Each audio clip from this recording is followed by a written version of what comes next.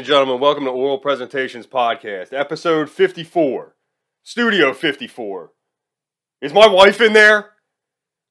We are going to be taking a look back just at the first phase of Studio 54. I didn't know it came in layers or any of this. It's just the original Studio 54 when it opened, and it only had about a 2.5-year run until it got shut down.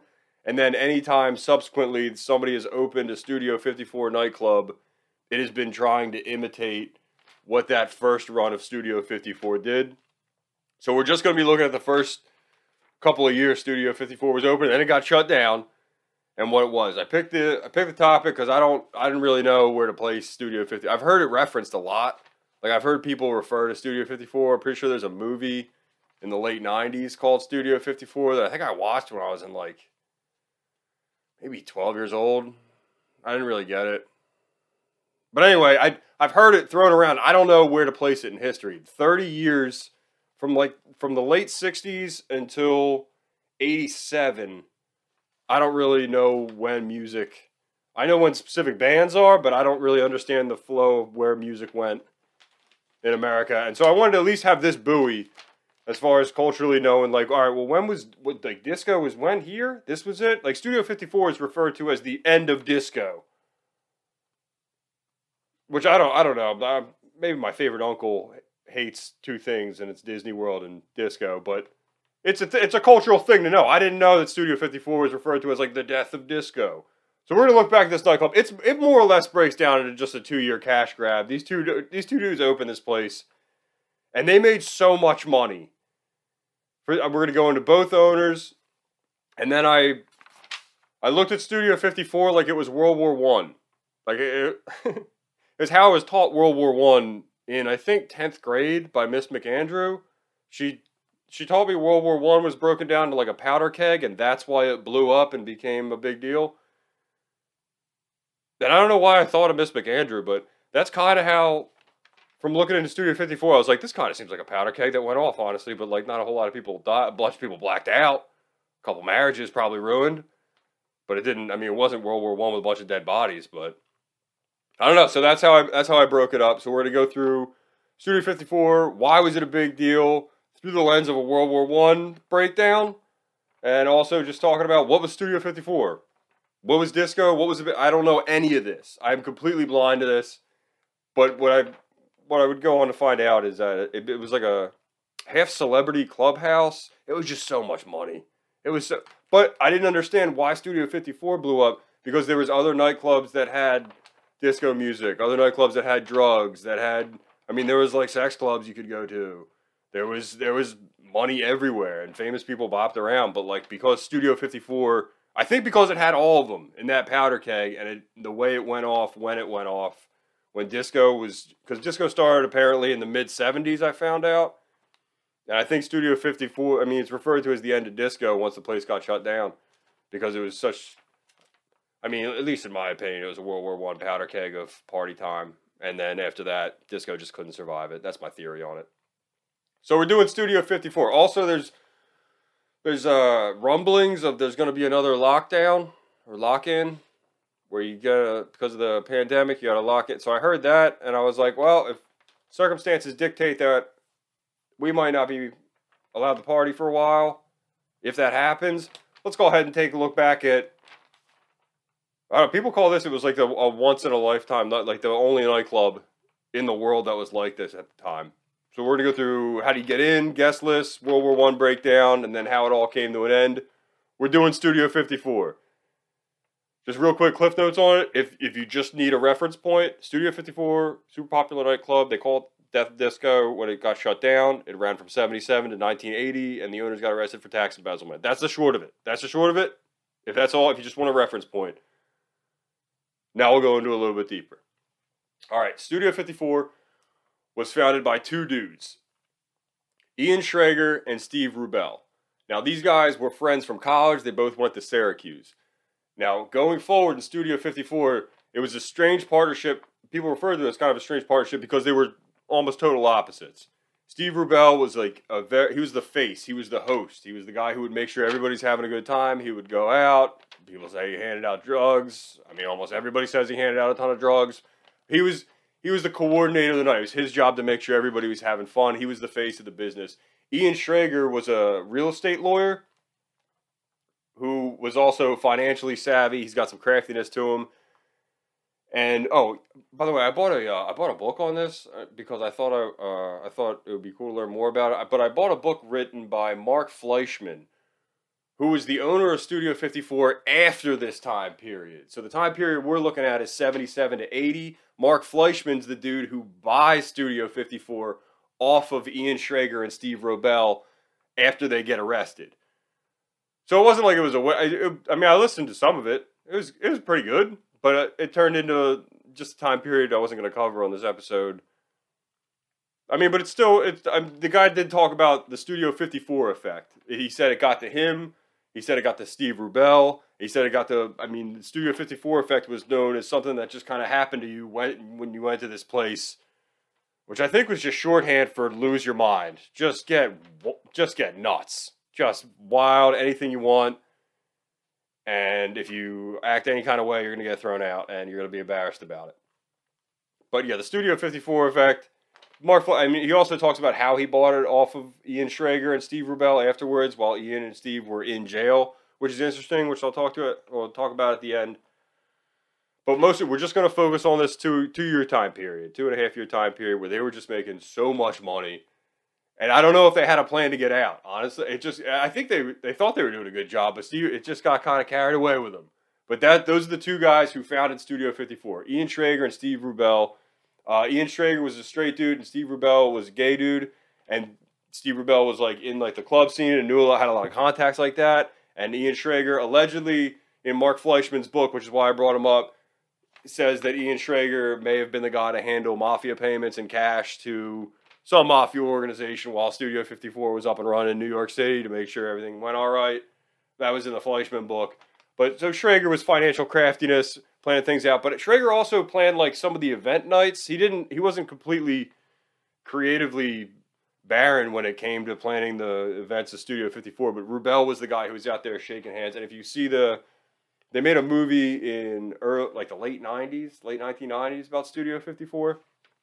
Mike Myers plays Steve Rubel. And from more than one person, when I was looking into this, they said Mike Myers did a really great job playing Steve Rubel. But the movie doesn't have Ian Schrager in it. That's the one that Studio 50. It was always a partnership between the two guys.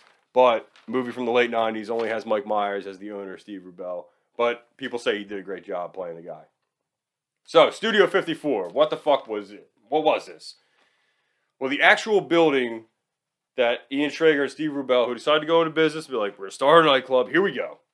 And I believe Schrager had a couple successful properties beforehand, and they had a couple startup clubs that didn't go great, but they found a space that they wanted to make the club in New York City in, and it was an old theater that was built in 1927,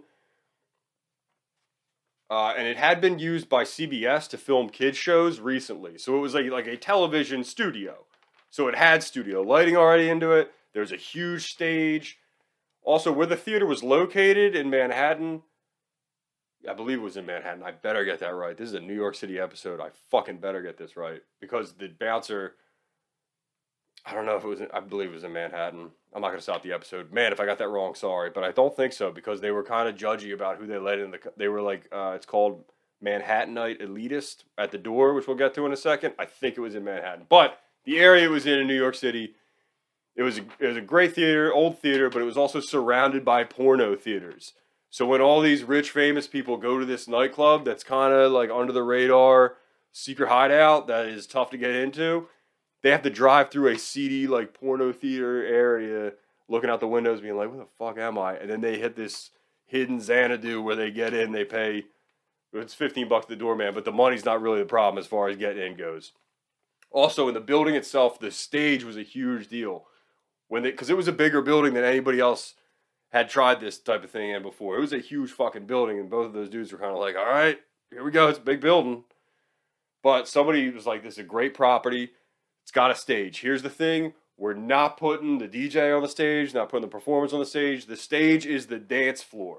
And apparently that was a big decision that created a vibe where everybody in Studio 54 felt like a star a little bit because they were on stage. That was sort of the vibe as far as let go of your, like, any sort of inhibitions. You can kind of leave them at the door at Studio 54 because everybody's their own star here. And the building, the actual design of the theater, and how they chose to put where people dance at, they were one of the first places to do that.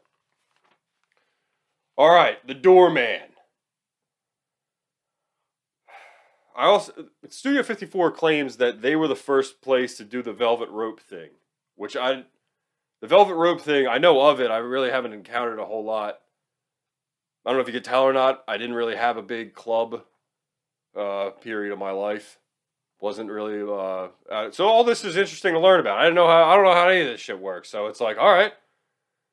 I mean, you know what? Like, I don't need, like, I've always just seen this kind of anxiety. I've never really gotten good at it. Some guys are good at it. It's like skating party. Like, remember going to like fifth grade skating parties where there's lasers and shit going around? You're just kind of like, I'm gonna play video games. I don't know. I just kind of did that for my 20s, and then I'm 33 now, so it's like I'm past. Like, we're done. Like, it's done. It's done. We've missed. I don't have to even worry about really getting good at that anymore. I might have to dance at weddings. Some. That's all right. That's not bad. You're around people you kind of know, and if you're not, hopefully you have a date there. That's not bad. Never really. Dancing's a big part of this, and I'm not acting like dancing isn't a big deal to some people. I've just never. I don't know. I've never taken time to get good at it, I think, honestly. So it's just sixth grade skating party. I don't know if this place would be definitely fun if you were a famous person. If you were just a regular guy and you somehow got in, if you're just a regular guy, you wouldn't get in. Let's go to the Doorman, all right? If you're just a regular guy, so this was the first place to do that shit where it's like, all right, point to the middle of the line and that guy gets in. Or like, all right, you two in the back, come up here. Studio 54 was the first place to do that. The idea of like, oh no, we're not letting everybody in. And that was a huge part of their hook and their appeal to the public, is that like, oh shit, it's like hard to get into this place. Now, if the place sucked, it wouldn't have worked.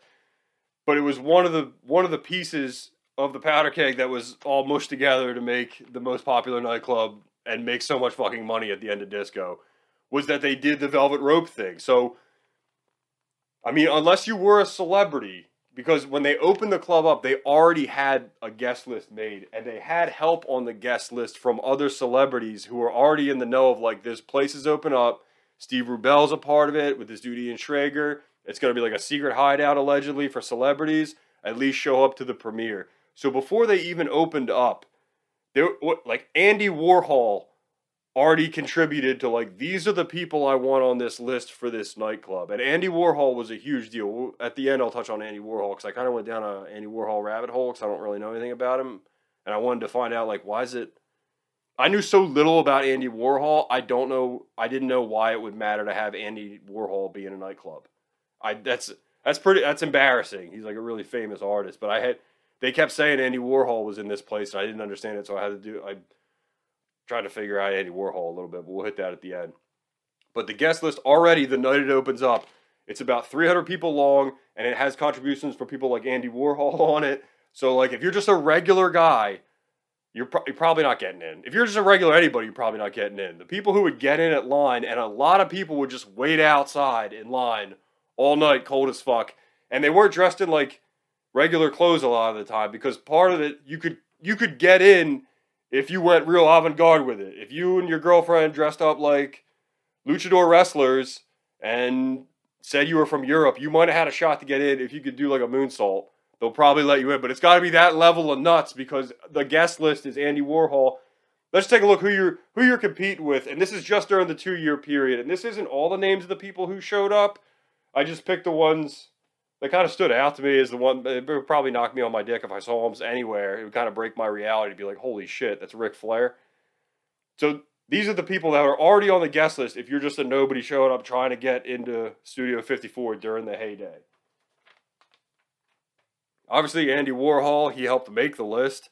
John Belushi, Al Pacino, Salvador Dali, Mick Jagger, and his daughter Bianca Jagger, who was a big deal back then. I didn't know that. And I don't know if they always came together or what. I don't know what that was like, but they both hung out there. I don't know if it's at the same time or what. Calvin Klein, the actual guy, Calvin Klein, would show up. Richard Pryor, Geraldo Rivera snuck in through the fucking air conditioning system somehow. Ric Flair already hit that one. David Bowie, Elton John, Diana Ross, Sylvester Stallone, and Jack Nicholson. I'm sorry, I'm not sure. I think Diana Ross hung out there, but definitely Gloria Gaynor. And also Jack Nicholson. And I looked up what Jack Nicholson this would be because he spanned his career as long as fuck. I don't know which one this was. So the Jack Nicholson, if you went to go hang out at Studio 54 and you got in somehow during the first period from 77 to 80, you would be in there with Jack from, this is after Easy Rider, after Chinatown, and about 2 years after One Flew Over the Cuckoo's Nest. The Shining came out in 1980. So during this time period, at some point in time, he filmed The Shining. This is like about to film or just film The Shining, Jack Nicholson. And Al Pacino might be bopping around somewhere. Salvador Dali, These are the people that are already on the list and they show up regularly. So if you're in line, you got to do something. And the doorman said that he used to let people in like he was casting a movie. So it's like, I am a tall, bald guy. So let's imagine I'm like a very rich, tall, bald guy who knows how to dress himself nice for a nightclub. If they already have, first off, probably not getting in. Bad posture, honestly. But if I did get put in, it's because there's no other tall, bald guys in there yet. If there was, I would guess that like they had like a quota. I would guess it'd probably be maybe one. Or maybe one, maybe more. I don't know. You can have like a rich, if Bezos in there, you're going to have at least two. Bezos is getting in. But that's how they would do it. And this whole thing was new. The idea of telling people that you can't get in. So I imagine there was a lot of arguments when this first opened up because people just didn't understand what you were saying. It's like, no, you can't come in, dude. It's like, what is it, full? It's like, no, it's not full. You just cannot come in. It added to the charm and it added to the Studio 54 effect. So if you got in from the line somehow, then you did become a star. You became like a little bit famous in your head because there were people that they weren't letting in. Also, you walk in, the first place you'd walk in through two smoky glass doors, and then you'd head through something called the Hall of Hedonism. I don't know. Then you open up, and the first thing you would see after you come out of the Hall of Hedonism is that the whole like theater space opens up, and it was designed that way by the owners to be able to kind of stun you a little bit with like, holy shit. You get a whole look at everything. There was a chandelier. They had the theater lighting already up. And back then, I know you could do it with like a screensaver now, but syncing up like lights with the beat of the music was new. They did that. They had a giant chandelier in the middle of the dance floor that they shot lasers into. That was to the beat of disco. Also, just touch on this. Disco was important because disco is apparently the easiest music to dance to. And I think it was designed that way. But that's what I found out about disco, is that it was the easiest because there's a heavy kick drum beat. Now, again, I'm not going to say, if you can't dance to disco, I'm not going to make fun of you, dude. I don't know. I don't really try to dance much, honestly. But apparently, it's the easiest type of music to dance to and the easiest type of music to lose yourself in. If you were going to do that, you know? So, anyway, so you get hit, you walk in through a Hall of Hedonism, what's up, chandelier, lights, it's like being hammered at a laser tag. You don't know what the fuck you're doing. You're out of your mind. There's drugs everywhere. And there's also mirrors everywhere, which kind of plays into it, because there's, not everywhere, but a lot of places, especially upstairs, there's a lot of sex going on. We didn't get there yet, but you walk in, you see and it's designed to stun you and make you kind of forget who you are and forget about your regular life and completely lose your inhibitions and get wild, dude. So the music was disco. It was going. Oh, also there's drag queens all over, and 24 hours a day. This is their job. Drag queens, all over the place. They're coming, and they're coming from upstairs, coming from downstairs. There's the bar back. There's all sorts of shit going on here. And as far as the drugs go, now I know that there were Quaaludes, and I didn't know what Quaaludes were. So we're gonna do just real quick. This is what Quaaludes are. All right. Also, another name, like slang for Quaaludes, was wall bangers, because people would eat them and then fall into walls, which I thought was fun, which is like, oh yeah, dude, he's hammered on wall bangers, dude. Look at him, dude. He fucking fell down the steps again, dude. He's dressed like the Loch Ness Monster with his dick out. People would just show up in costumes, by the way. That's not unheard of. I don't mean to skip over that. Like, they had a giraffe one night, and everybody's blown out of their mind on coke. Let me just do the drugs first. So, everybody's on Quaaludes. These were really popular. Now, Quaaludes were first invented as malaria medicine in India. It didn't work. It didn't work for malaria, but it did kind of sedate the patients. It also allegedly has an effect to make you like horny or more predisposed to be able to become horny. Which threw me off because I thought horniness was kind of like dreams, where like science doesn't really know exactly how that works. You know how they don't know how dreams work, where they're like there's different theories on it. I don't know. Anyway, so like Quaaludes apparently do that to you, and they were started as malaria medicine. Those malaria patients didn't get better with malaria, but they had other effects when they took it. So they preserved the drug, and then there's in 1961, the Japanese were eating a ton of Quaaludes. A ton of Japanese people they had a Quaalude addiction epidemic in 61, but it still wasn't outlawed. And even in the U.S., you could get it with a prescription. Now, they were getting a bad rap because they were really popular as recreational drugs during disco, and especially at Studio 54. Everybody was eating these fucking things. The owner, Steve Rubell, was giving them out. Steve Rubell's nickname was the King of Ludes. These things were everywhere. Now, what do they do to you?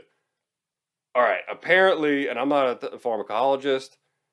Now, it's different than benzodiazepines, which are like Xanax and Valium, and people were eating those at this place too.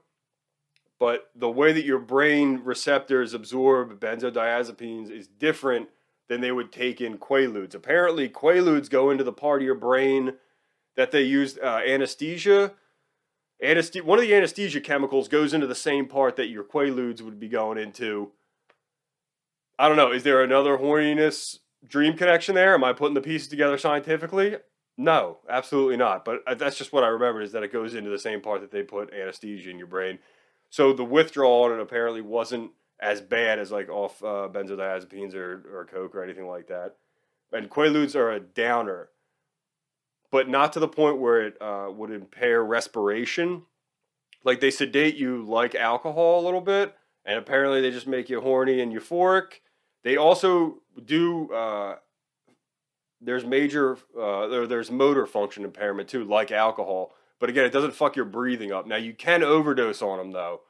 I watched like a 20-minute on Quaaludes to see what was going on with this. And I thought they were illegal or out. I thought they were totally done. Quaaludes still around. Not in America or the UK or Australia, but Quaaludes real popular recreationally in South Africa. Apparently, they cook it up in like India, or like in the India, like where the Dutch East India Trading Company used to run shit with the silver trade, and like that in the Indian Ocean. Chris, Indian Ocean. Just say Indian. There's a big Quaaludes trade down there. So the Quaaludes are still around in the world. They're just not in the United States. So yeah, people were eating a ton of Quaaludes, and they were also mixing that with alcohol. So that's downer. They were eating Vicodin Valium. They didn't have Xanax at the time, but other benzodiazepines. So those are the downers that were being eaten at this place. Also, I mean, people were eating angel dust. Yeah, I mean, it was pretty much anything you could think of. People were smoking weed in the line outside before they get in. And all of it was in the open. It was part of the secret clubhouse nature of this, where like, all the celebrities go there, but they're celebrities, but they know that drugs are just in the open. It's not a big deal. Nobody's going to make a big deal out of this. Everybody's just happy to be there, and everybody's partying. Now, so if Quaaludes and benzos and alcohol were the down, the up was a lot of cocaine. Which would balance it out as a stimulant. They also had speed, but mostly cocaine. I mean, they had I believe it was an 11-foot neon sign that was in a shape of a crescent moon, and then a spoon going into the moon's nose, and it was filled with cocaine of like shiny, glimmery, sequined cocaine going up the moon's nose. And the night they opened, they just dropped that down into the center of the dance floor to pick a tone. So there's more than a little bit of cocaine at this place, which would also give you euphoria and sexual arousal. So you're putting that on top of Quaaludes, happiness. You know, It's a big up. At some point in time, when Steve Rubell got one of the owners, Steve Rubell, kind of went off the rails a little bit, and which would eventually lead to the IRS raiding the place. The up down he was running is that he would get high as fuck on coke at night, and then in the morning he would eat Quaaludes to calm down a little bit, or Quaaludes and Valium, and then but he would also go out to after hours clubs, because if Studio 54 closed at 5 p.m. or 5 a.m., then there was cars outside to take you from the place that parties from 5:30 a.m. till 11 a.m., and you could just keep running like that. And Studio 54 opened at noon, so at the end, the up down Steve Rubell was running was like, coke, alcohol, wake up, Quaaludes, chill. Right back at it. And then he made a mistake in the press, and that's how he ended up getting busted. But those are just a couple of the drugs. I'm sure I'm missing some. Anything you could think of was at Studio 54, and it was done openly, but like, don't throw it around, but like, it's fun. Somebody said that everybody had drugs at Studio 54. The only time somebody didn't have drugs was when Steve Rubell was handing out free drugs. Like, if he would ask a celebrity, like, do you want some coke? And then all of a sudden that celebrity doesn't have coke, but really that celebrity has coke, but he's just getting free drugs from the owner, Also, there was a ton of money here. This is a very laissez-faire attitude. Everybody's not really thinking about their real life, and money doesn't really matter here. Nobody's complaining about drink tickets. If you complain about fucking drink prices, you probably get thrown out. That was another thing Steve Rubell did while the party was happening in Studio 54. It was just a night of dance and people were inside. Everybody's already past the doorman. Steve Rubell would hammer down some Quaaludes and then just go walk around the club and kick people out that he didn't like. They didn't like what your hat was. Dude, he would throw you out. You fucking wait in line for 4 hours. You get in for 15 minutes. And he throws you out because you wore like snakeskin cowboy boots. And you're like, that looks like shit. Get out of here. Meanwhile, there's somebody else with snakeskin cowboy boots. I don't know. There's like a Pac-Man ghost going around and you just hope he doesn't eat you. Which is so, apparently people like to watch Steve Rubell go around and tap people on the shoulder and be like, it's time for you to leave. And nobody would fight back. That's the thing. It was so new. The idea of, like, you need to have this place let you in, that if you got kicked out because, I don't know, you wore the wrong... I don't even know, man. I can't even come up with anything. People were wearing fucking costumes. If you dress like Mr. Met, if you have the Mr. Met head on, you have a sequin vest and no pants on, he was like, I like the Yankees, and he threw you out, which could have happened. You can't complain about it. You can't be like, what do you mean you don't like Mr. Met? It's like... No, dude, if you fucking complain, I'm Steve Rubell, and I'll remember you forever, and you'll never get back in. Which was devastating to the people who were in Studio 54, because when they were in there, it was a total escape, which is what the general public wanted from going to Studio 54. And I think, I don't have any celebrities to ask, but if I was going to guess, the celebrities also appreciated it, like, nice, dude, nobody's causing problems in here, we're doing all the fucking drugs we want, we're partying the fuck down. One more thing, people are having sex all over this place. I mean, not necessarily on the dance floor, but that was a part. Now, there were clubs in New York you could go to that were sex clubs. But as I understand it, Studio 54 wasn't started as a sex club. It was started as a dance club. But then people just, I mean, the owners had to have some idea that they knew this was going to go on, because the upstairs room was referred to as the rubber room. And so the balcony area had rubber walls and floors. It's just rubber. NHL hockey.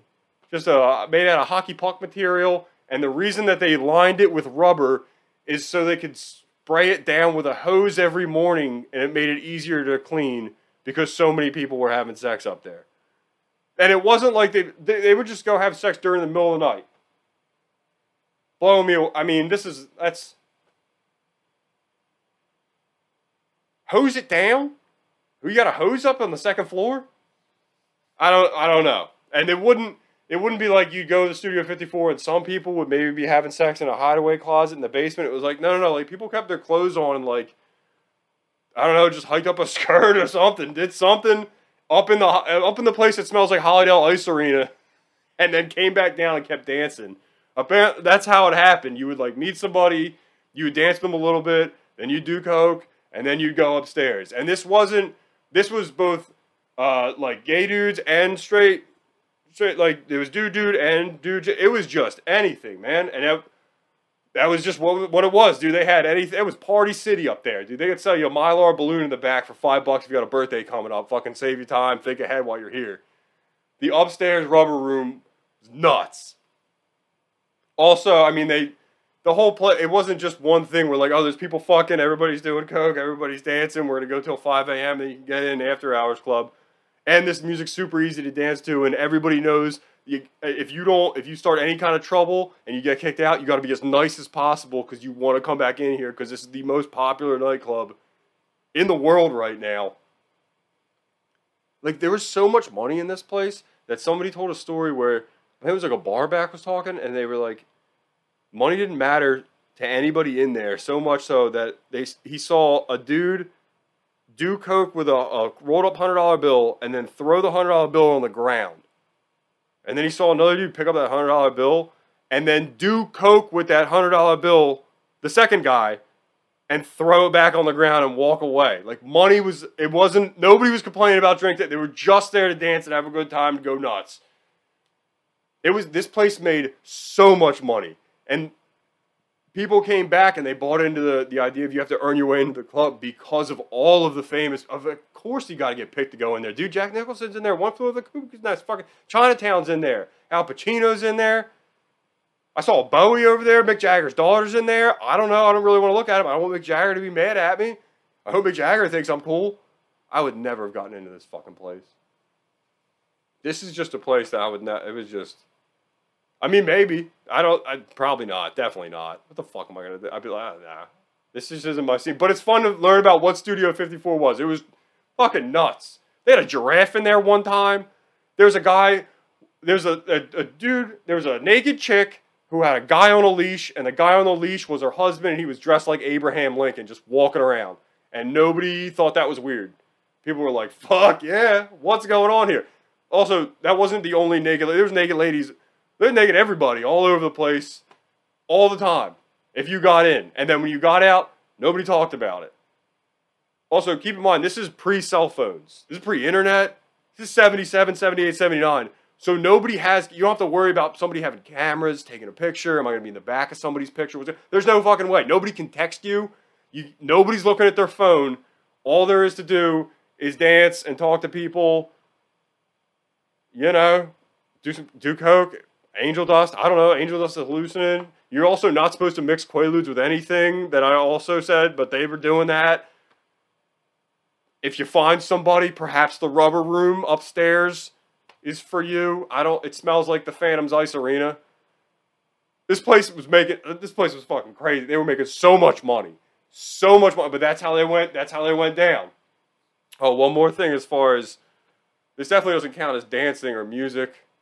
Or drug, I guess you gotta put it in sex. So like they would also like have nights where, I don't know, for example, like they would have contest nights sometimes. Like Steve Rubell took a bunch of the barbacks in the basement one time, and then they had an ejaculation contest for distance. I don't know, just sports. They had Steve Rubell was like, got on the mic was like, "What's up? We're having an ejaculation contest in the basement, and the winner gets to go to Barbados."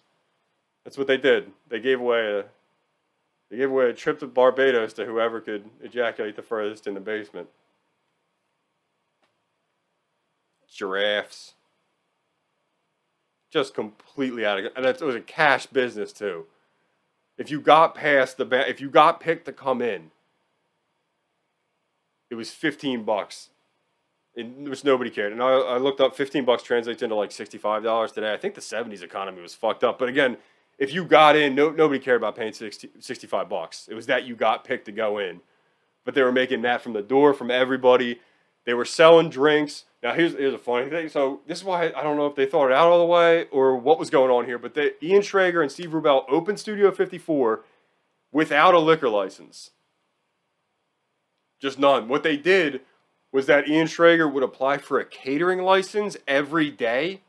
In like the afternoon, the early afternoon or the late morning, he would apply for a catering license, get it granted, so then technically he could serve alcohol at Studio 54 under the idea that it's a catered event, but he was doing it every day. So I think it was less than a month into the opening of Studio 54, they got shut down for not having a liquor license. Like the cops fucking raided the place, and they were like, "Yo, you are not, this isn't Maji, like what are you doing? This isn't like a catering hall, this isn't a fire hall fundraiser. You can't be getting these fucking licenses every day." So they got shut down. here's the thing, it didn't matter. When they got shut down, people showed up the next fucking night, which I thought was funny because either people like snuck in their own water, they either duct tape water bottles to their legs. I don't think anybody did that. That was just the way, in my head, I think the smuggle booze, you duct tape around your leg. From way young, I haven't done that in years. That's like a little kid thing.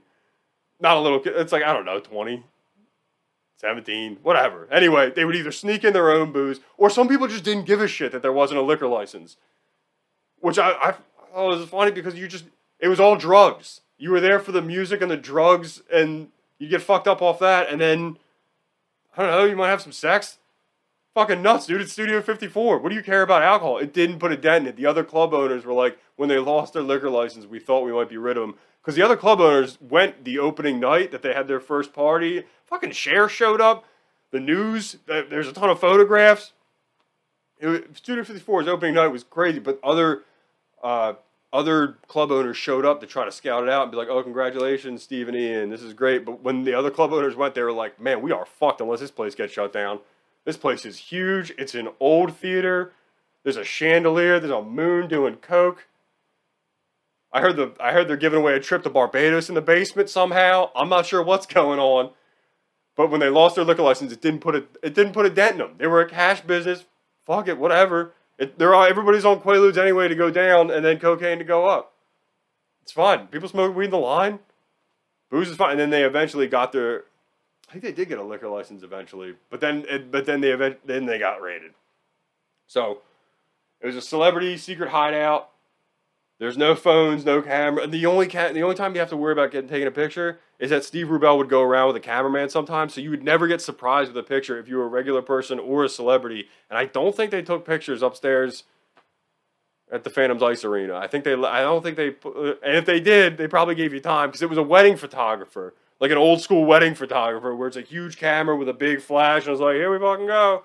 So it's nobody sneaking camera phone pictures and then ending up on the internet. So if you're a celebrity, this is a pretty awesome place to hang out. I mean, you're on the list.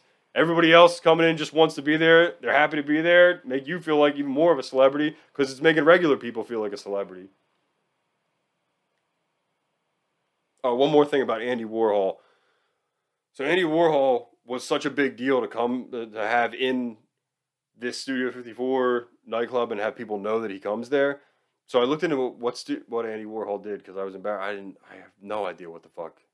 I know he did like Soup Cans and Prince and Marilyn Monroe, but I didn't understand his impact. So Andy Warhol broke through abstract expressionist paintings. So pre-Warhol, there's a difference between commercial art and high art. I apologize if I do a poor job of this, but this is how I understand Andy Warhol right now. So Andy Warhol started as a commercial artist. He grew up in Pittsburgh, he went to New York, and he got a job doing commercial art. And that's when, now he wasn't the guy who invented the blotted line technique, but he was the guy to popularize it because people were picking his work up. They thought it was genius. And so a blotted line technique, if you look at like Marilyn Monroe, or because he did that one after she died, the Andy Warhol style where he prints and then prints and then prints and then prints. I don't know if the Obey guy gives credit to Andy Warhol. I mean, I guess he must have. I don't really know how that works. But sort of like the Obey guy would just do a number of prints. But Andy Warhol's prints would degrade as the prints would go on, and that would be the art, how he arranged it. So that was commercial art. But then Andy Warhol wanted to break into high art. And high art at the time didn't really want anything to do with Andy Warhol because high art held itself above commercial art as like, oh, you're a commercial artist, you can't be high art. And so then Andy Warhol broke through that and became a high artist with a lot of controversy. A lot of people were like, this is terrible, man. This is not high art. Some people were like, this is genius. It's about commercialism. It's about life. Like the soup can thing was the jump off point. I believe that was in 1961 where he gets credit for breaking through prior art movements somebody said he revolutionized the way that art is perceived. And I don't know enough about art history to be able to validate that or not. But either way, having a dude who is known for redefining social norms back in the early 60s with a soup can painting, and the guy who ushered in the next wave of art, breaking through abstract expressionism, and breaking through the idea of the label of a commercial artist into a successful high artist, and making that transition. Having that guy as like the Philly fanatic of this party town, that guy represents breaking through old social norms. So to have him walk around, there was like an energy to that. And this is all pre-internet fame too, so you don't even like. It's weird to see Andy Warhol walk. Like Andy Warhol doesn't have like a Twitter or an Instagram. Like you don't know what his legs look like when he's not on television. There's probably all sorts. I mean, I couldn't imagine seeing like Al Pacino in real life or anything like that. I mean, especially pre-internet fame, where like you don't really know that many people. I try to find an equivalent for like a party totem that would be like a modern day one for Andy Warhol, and I really couldn't come up with them. I'm embarrassed to say that the only one I could really come up with was Ben Affleck, but that really doesn't fit at all. But I don't know, just somebody that would make you want to be like, oh my god, dude, we're getting nuts, dude. Ben Affleck's here. I said it was a bad comparison, guys. Look, we've gone through it. I didn't really explain the World War I thing, but the way I was taught World War I in 11th grade by Miss McAndrew was that it's a powder keg, and so the assassination of that Archduke Franz Ferdinand was one level of it. So there's 5 levels of a World War I powder keg. It's militarism, alliances, nationalism, imperialism, and assassination. All those things come together, and then Franz Ferdinand got fucking shot in the head, and it set everything off, and then you had World War I.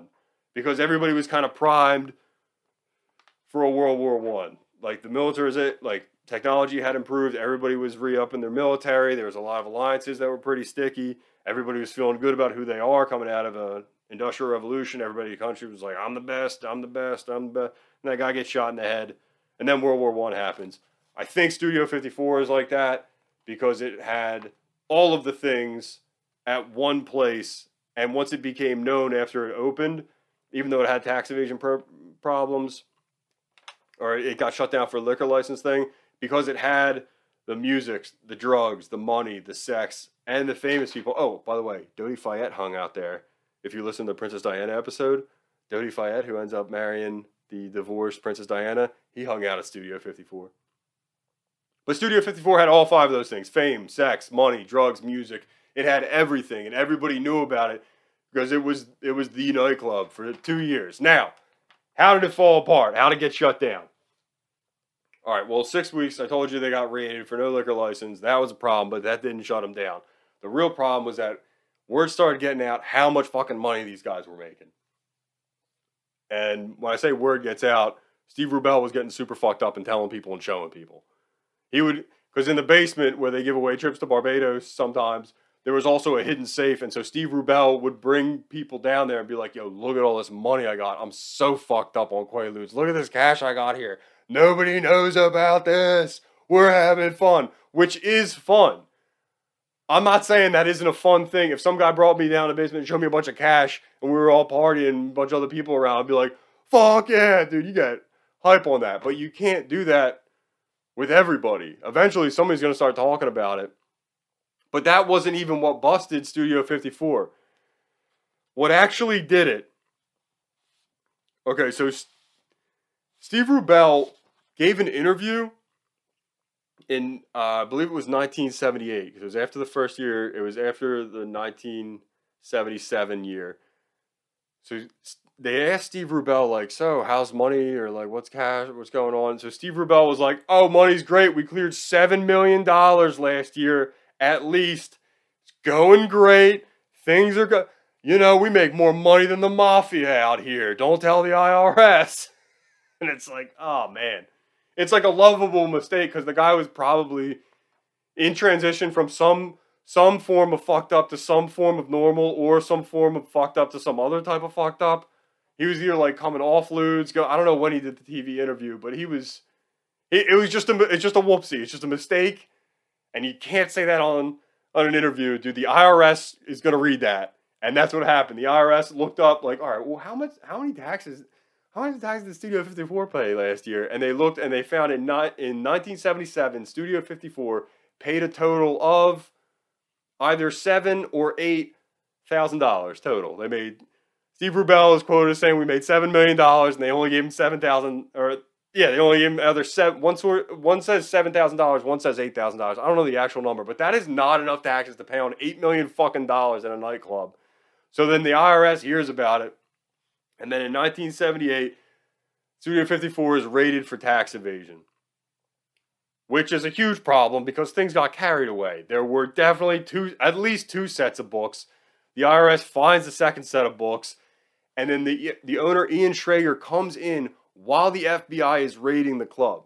Now, not a problem. However, it is a problem because Ian Schrager walks in and he has a bag in his hand, and that bag is filled with envelopes that are wrapped with Christmas ribbon and dressed up nice, and all those envelopes have cocaine in them because they're Christmas presents for the VIPs, for like Andy Warhol and Calvin Klein, and I don't want to name anybody. I don't really know. I just knew they were at least going to Andy Warhol and Calvin Klein. Also, apparently Tony Danza had a good time at this place. I don't want to, you know, I'm not trying to kiss and tell on this thing or anything, but Tony Danza would hang out here every now and then. He would have a good time. Anyway, so during the raid, Ian Schrager shows up. He's got a bag. It's full of cocaine envelopes that look like Christmas presents. The place is getting raided. Ian Schrager doesn't know what the fuck is happening. So he goes in his office downstairs, and they found the safe. They found the safe in the basement. They found the second thing of books. The cop's like, what's going on down here, dude?